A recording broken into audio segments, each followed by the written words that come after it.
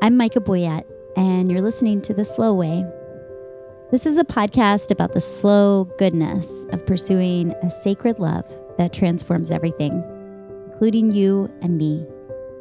It's a quiet space where all of us frantic strivers, serial doers, and weary achievers are invited in for a moment of reflection, an opportunity for prayer, and a chance to practice going slow in a world that often values only speed, success, and power.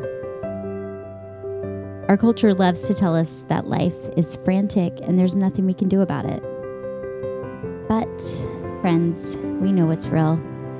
The true thing is deep down underneath the surface, where love lives. And sometimes we just have to stop long enough to notice. So here, let's try. Have a seat just for a few minutes. Let's go the slow way.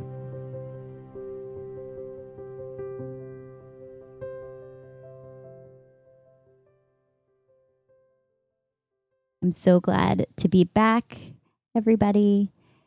Thanks for your patience while I took a break over the summer. And thanks for opening your podcast app back up and spending some time with me today. This reflection is called On Coming Home to Our Bodies. 3 stories. When I was in Minnesota in early July, I spent several mornings hiking a trail around Lake Sagatagon on the St. John's University campus. One of those times, I decided to take a dip in the lake, which has a small beach next to a wooden dock. It was morning, and the lake was still and reflective. No one else was around. I spread my towel on the dock and set my bag beside me.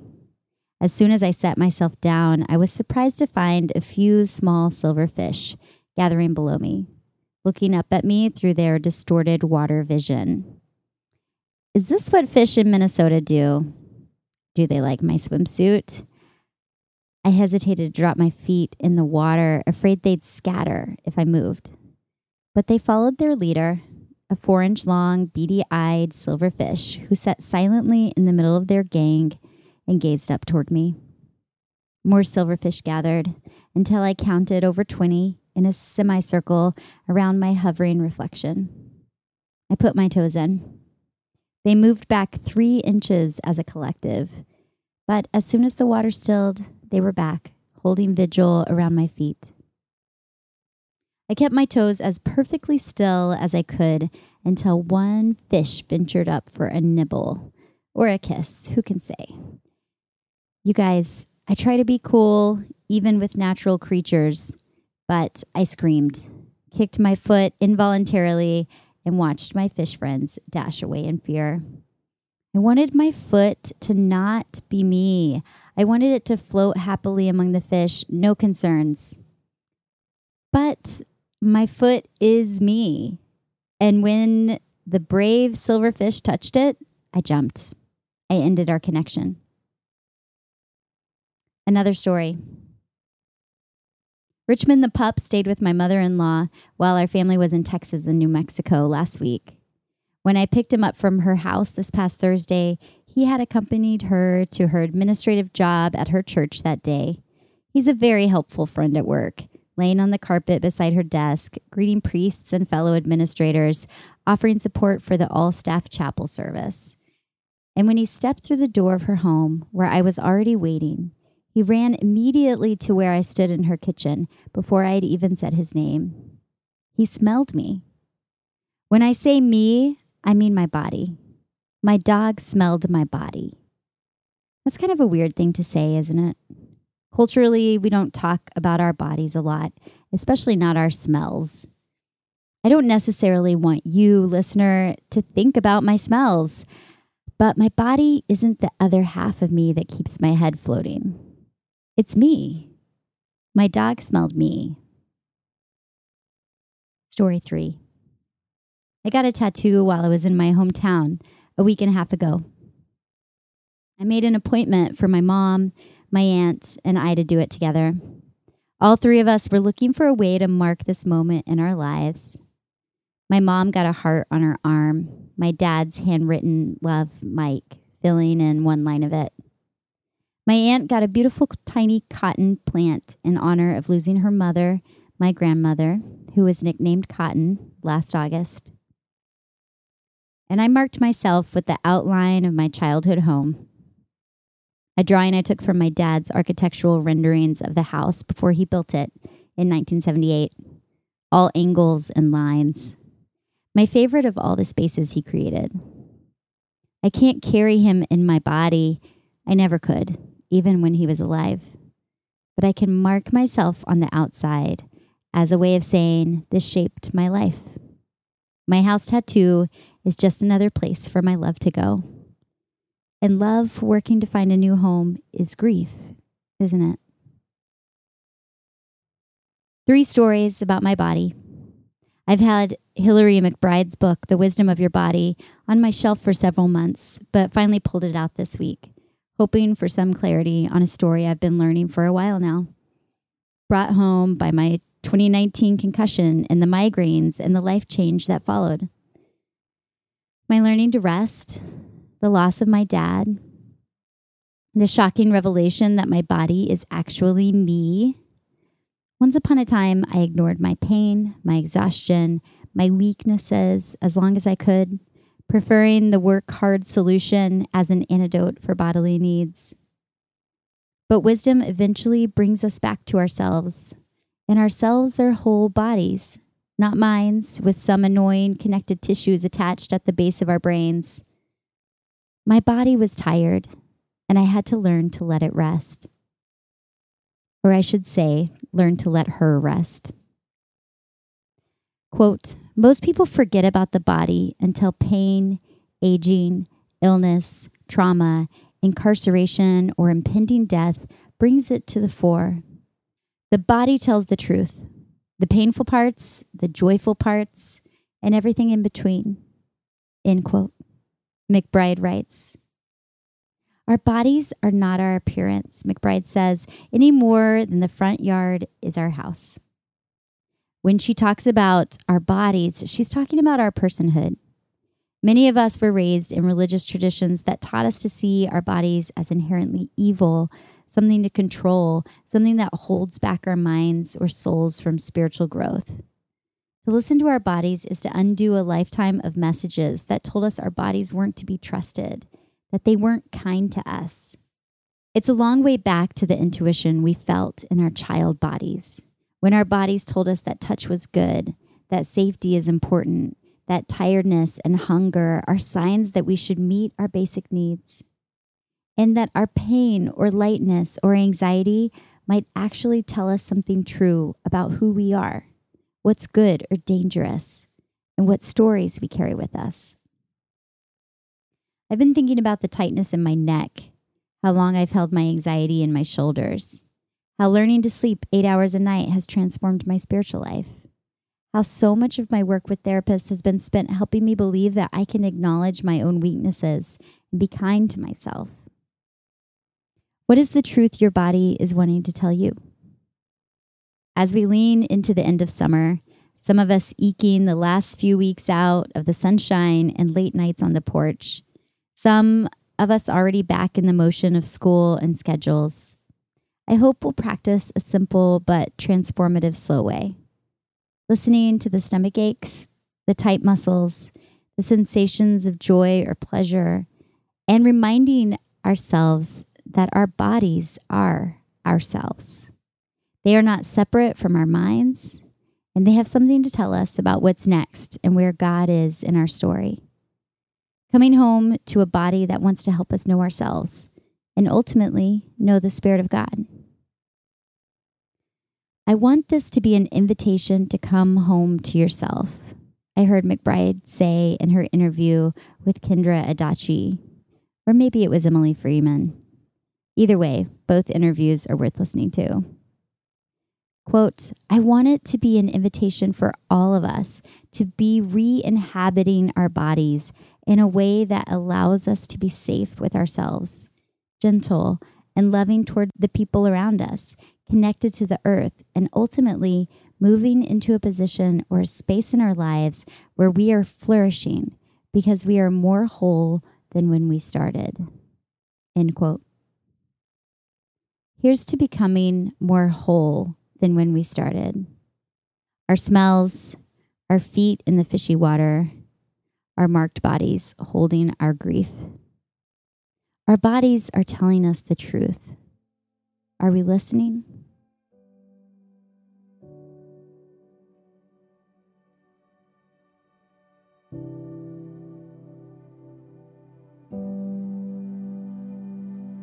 A slow practice. I first discovered the body scan prayer practice through Tara Owen's book, Embracing the Body, which came out 7 years ago. It's a gentle and beautiful way to become aware of your sensations, needs, and perhaps the whispers of what your body is trying to tell you in the presence of God. Take a deep breath with me and invite the Holy Spirit to your body.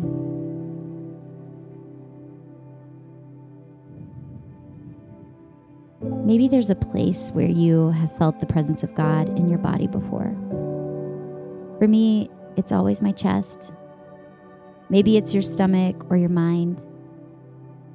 Set your hand in that place as a reminder to you that the divine is here with you. Spirit, help me hear the truth my body is telling me.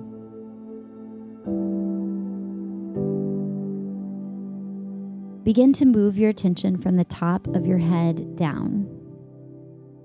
First, feel the sensations of your scalp. Then your ears, your jaw, your mouth,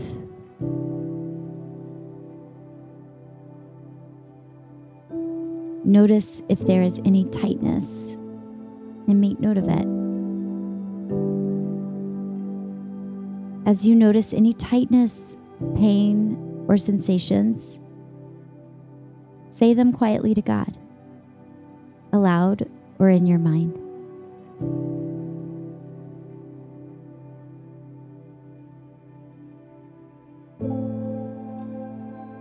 Spirit, help me to hear the truth my body is telling me. Attend to your shoulders. Where do you hold your stress? What does your stress want to tell you about the choices you're making in your day? This isn't a moment for making big changes or promises to yourself. You can come back to that another time. For now, it's acknowledging what's true in the presence of God. What do your shoulders have to say about your life right now? What about your chest, your upper back?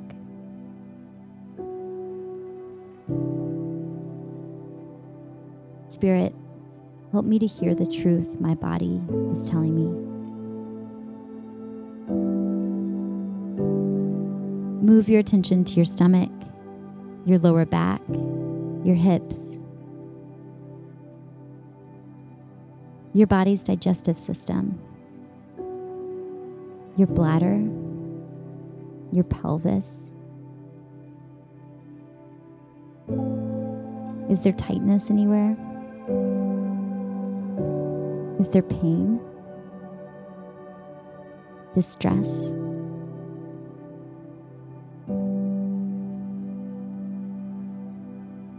Spirit, help me to hear the truth my body is telling me.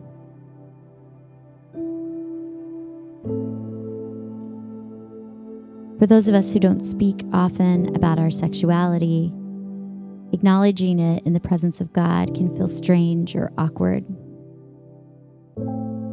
Let yourself do that. Move your attention to the sexual center of your body. Acknowledge your need, your longing, your joy. Allow yourself to offer that truth to your Creator, who made you beautifully and wonderfully you.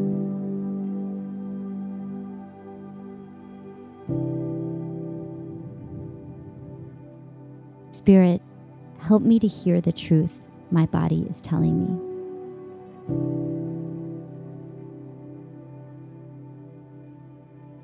Let your attention move down your legs, your thighs, your knees, your calves, your feet. Thank God for the muscles that hold you up, the feet that allow you to feel the earth and the water. Spirit, help me to hear the truth my body is telling me.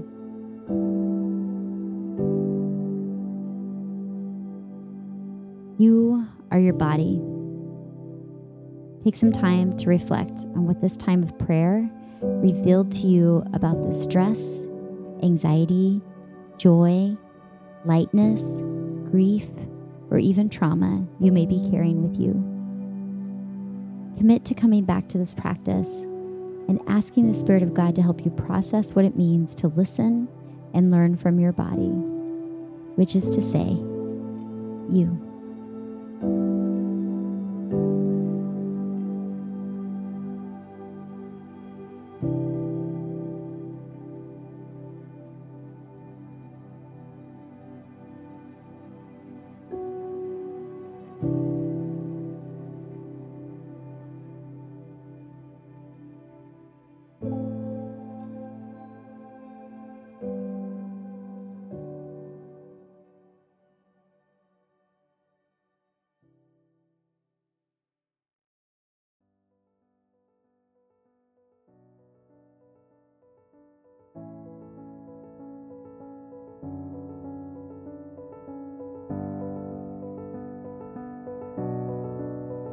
Thanks for listening to The Slow Way.